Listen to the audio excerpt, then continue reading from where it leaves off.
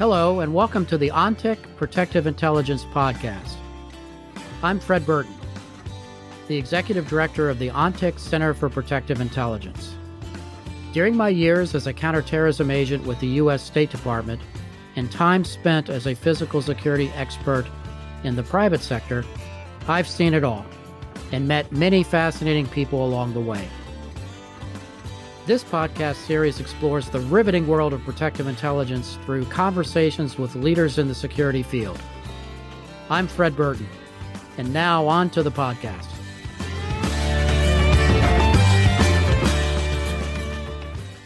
Hi, I'm Fred Burton, here today with Greg Schneider.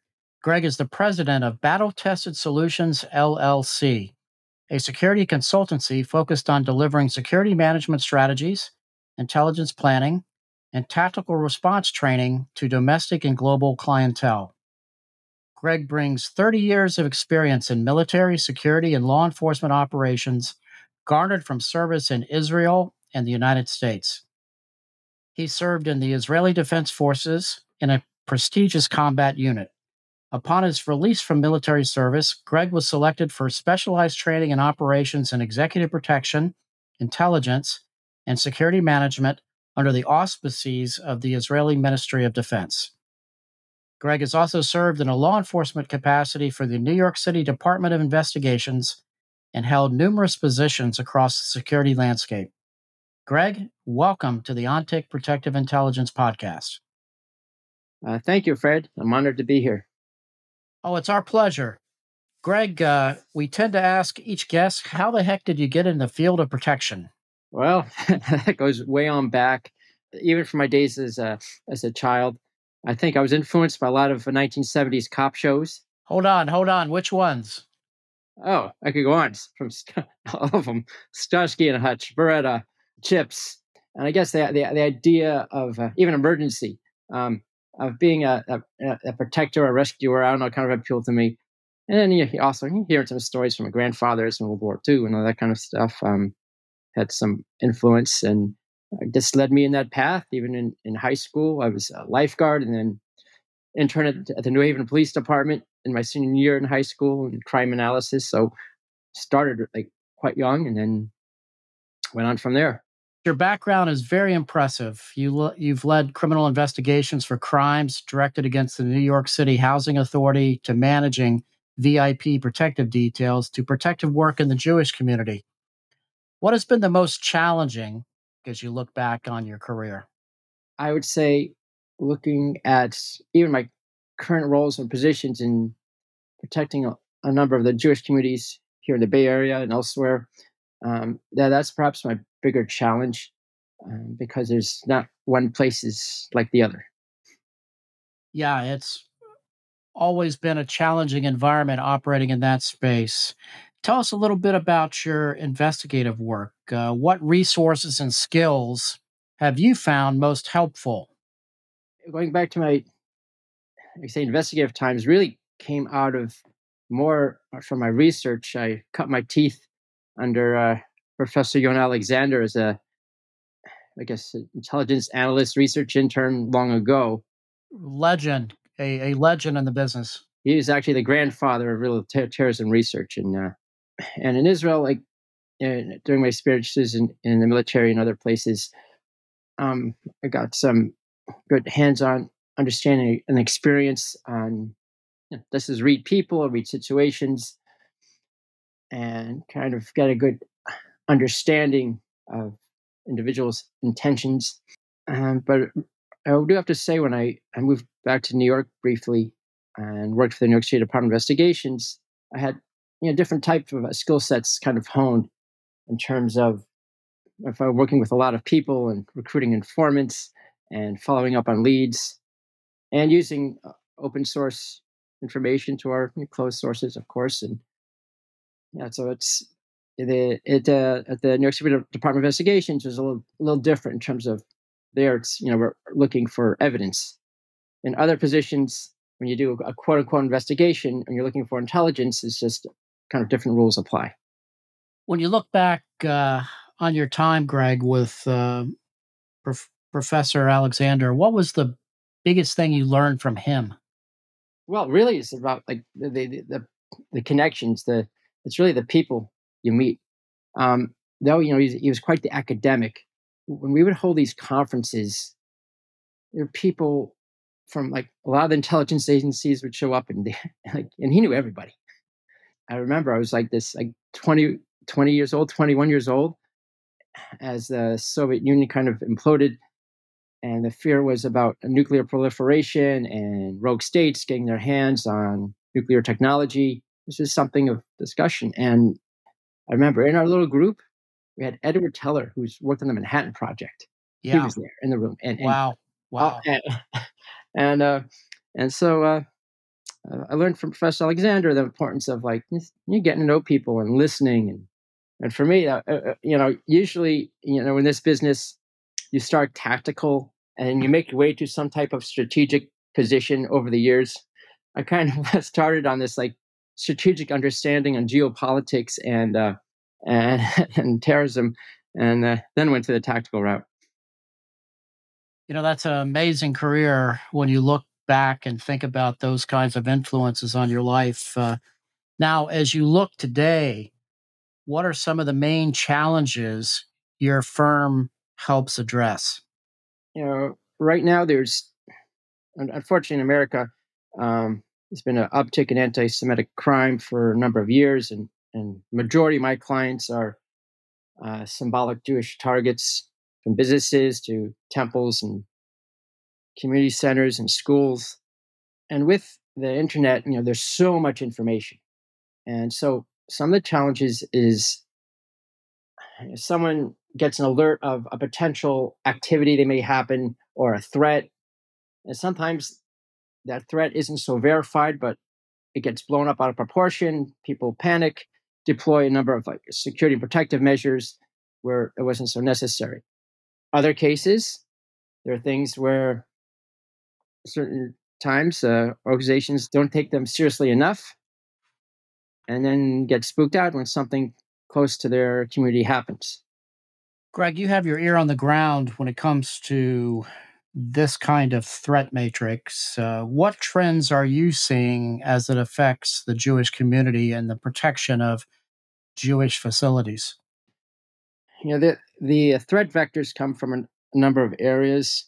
We have threats that come from the left of the political spectrum, or the radical left of the political spectrum, where they identify Jewish houses of worship or symbolic Jewish organizations as valid targets for abuse, harassment because of, well, maybe that organization has connections to Israel, or because of the success of many Jewish businessmen and women and businesses. Well, there must be capitalists, and greedy, and step on the necks of others. So that makes them a legitimate target for such abuse. Then we have it from the right wing, which has been quite documented for a long, long time, where they think, well, no, those Jews, they just want to they want to make this a communist state and a nanny state, and they're looking to take money out of your pockets and put out such horrible rhetoric. Unfortunately, many of those right wing extremists use more violent means, and so we've seen that recently. And we have different religious extremists, of course, those from radical Islam or other even religions that target. So it keeps on going. And then we have add race to the mix. Right now, I'd say like the geopolitical issue. Right now, as we're speaking, there are rockets getting fired into Israel, and Israel's retaliating between Gaza and Israel with the Islamic Jihad. So groups of those various groups I mentioned now may take this opportunity and say, "Oh, ho, ho, let's look at this Jewish temple over here. Oh, yeah, they must be behind this as well. Let's go, graffiti their place, vandalize it." And this is unfortunately what's often being done. Yeah, obviously no shortage of threats in this space. As you were talking, I was hearkening back to my days when I was a counterterrorism agent and I worked on the Rabbi Meir Kahane assassination and certainly looked at the Rabin assassination. And and others targeting the Jewish community. And, you look at this from a historical perspective, you've got a very tough job.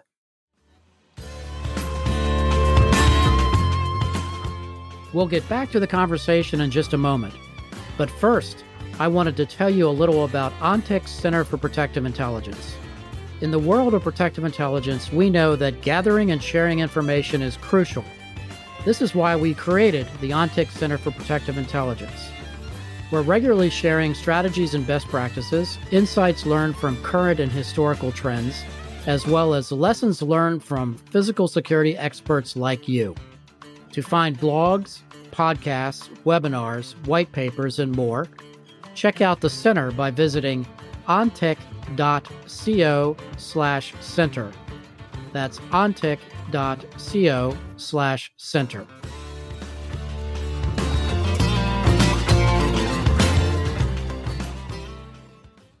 Switching gears for a second, I know you've managed and put together international security operations projects literally all over the world, from Israel to Europe, Africa, Mexico, and the United States.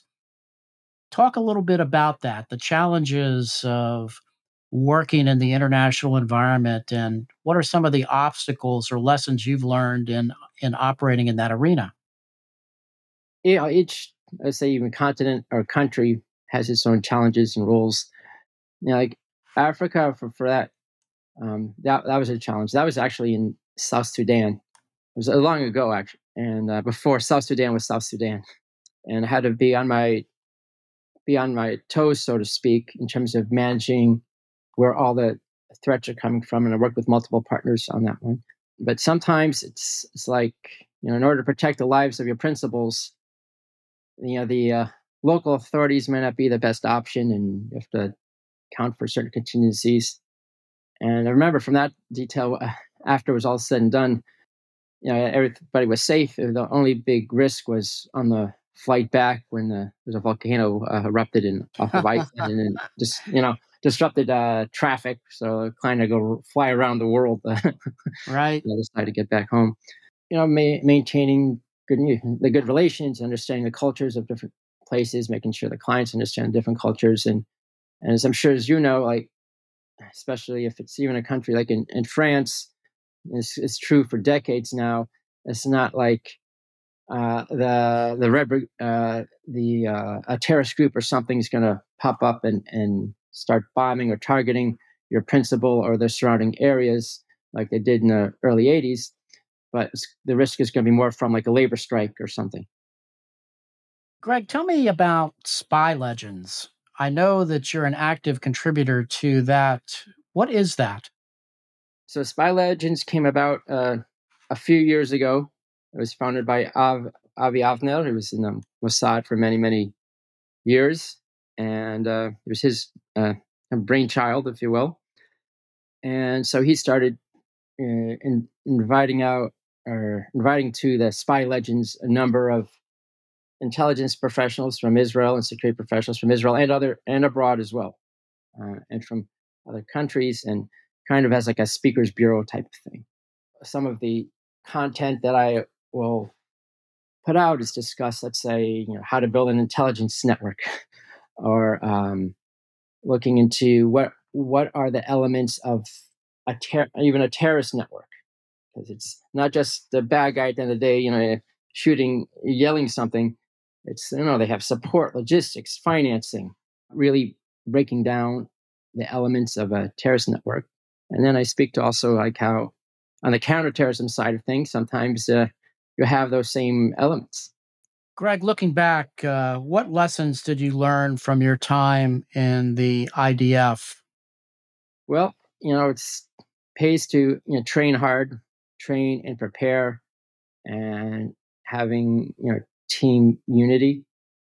Israel's often in the news, and in their 75 years have had a number of military victories. But what I think really holds the glue together is like you have people from all different walks of life, as in any military, really, but really all walks of life, different levels of Jewish observancy, or some are maybe not even Jewish, could be Druze, and even Bedouins. that serve, and you just have this good sense of like team. And when we're in a combat unit, it's not like you go to basic training and you go off to a different unit. No, you're still with the same guys for like a year and a half in some cases, and you stay within your command for the time of your service in most cases. And also, like, you get put a lot of challenges at a young age. So, like, you could be a sergeant in the U.S. military at 27, 28 with you're 10 years, 10 years in. Someone that goes a professional soldier in Israel 10 years in is most often an officer. 28 years old, you may be a major at that age, or a lieutenant colonel. So you get put with a lot of responsibilities at a young age there. Yeah, most certainly. I think we've both been fortunate to have stood on the shoulders of giants over the years. Is there anything that I haven't asked you, Greg, that you would like to say? Just on the intelligence side of things is, how we get our information. This is not specific to me, or I'm just saying for all of us in our industry. With the advent of AI technology and all these, like the speed of light reports and understanding and open source reporting, like to really verify and validate what you're seeing is really, really true, is becoming easier to manipulate and harder to verify. So that's something which I think we're going to see a lot of, say, changes, but also, if harking back to my time with Professor Alexander, that the human connection, that having that human intelligence is still always going to be so super critical. Very well said, Greg. Well, thank you so much for being on the OnTick Protective Intelligence podcast today. It was my pleasure, and I was honored to speak with you.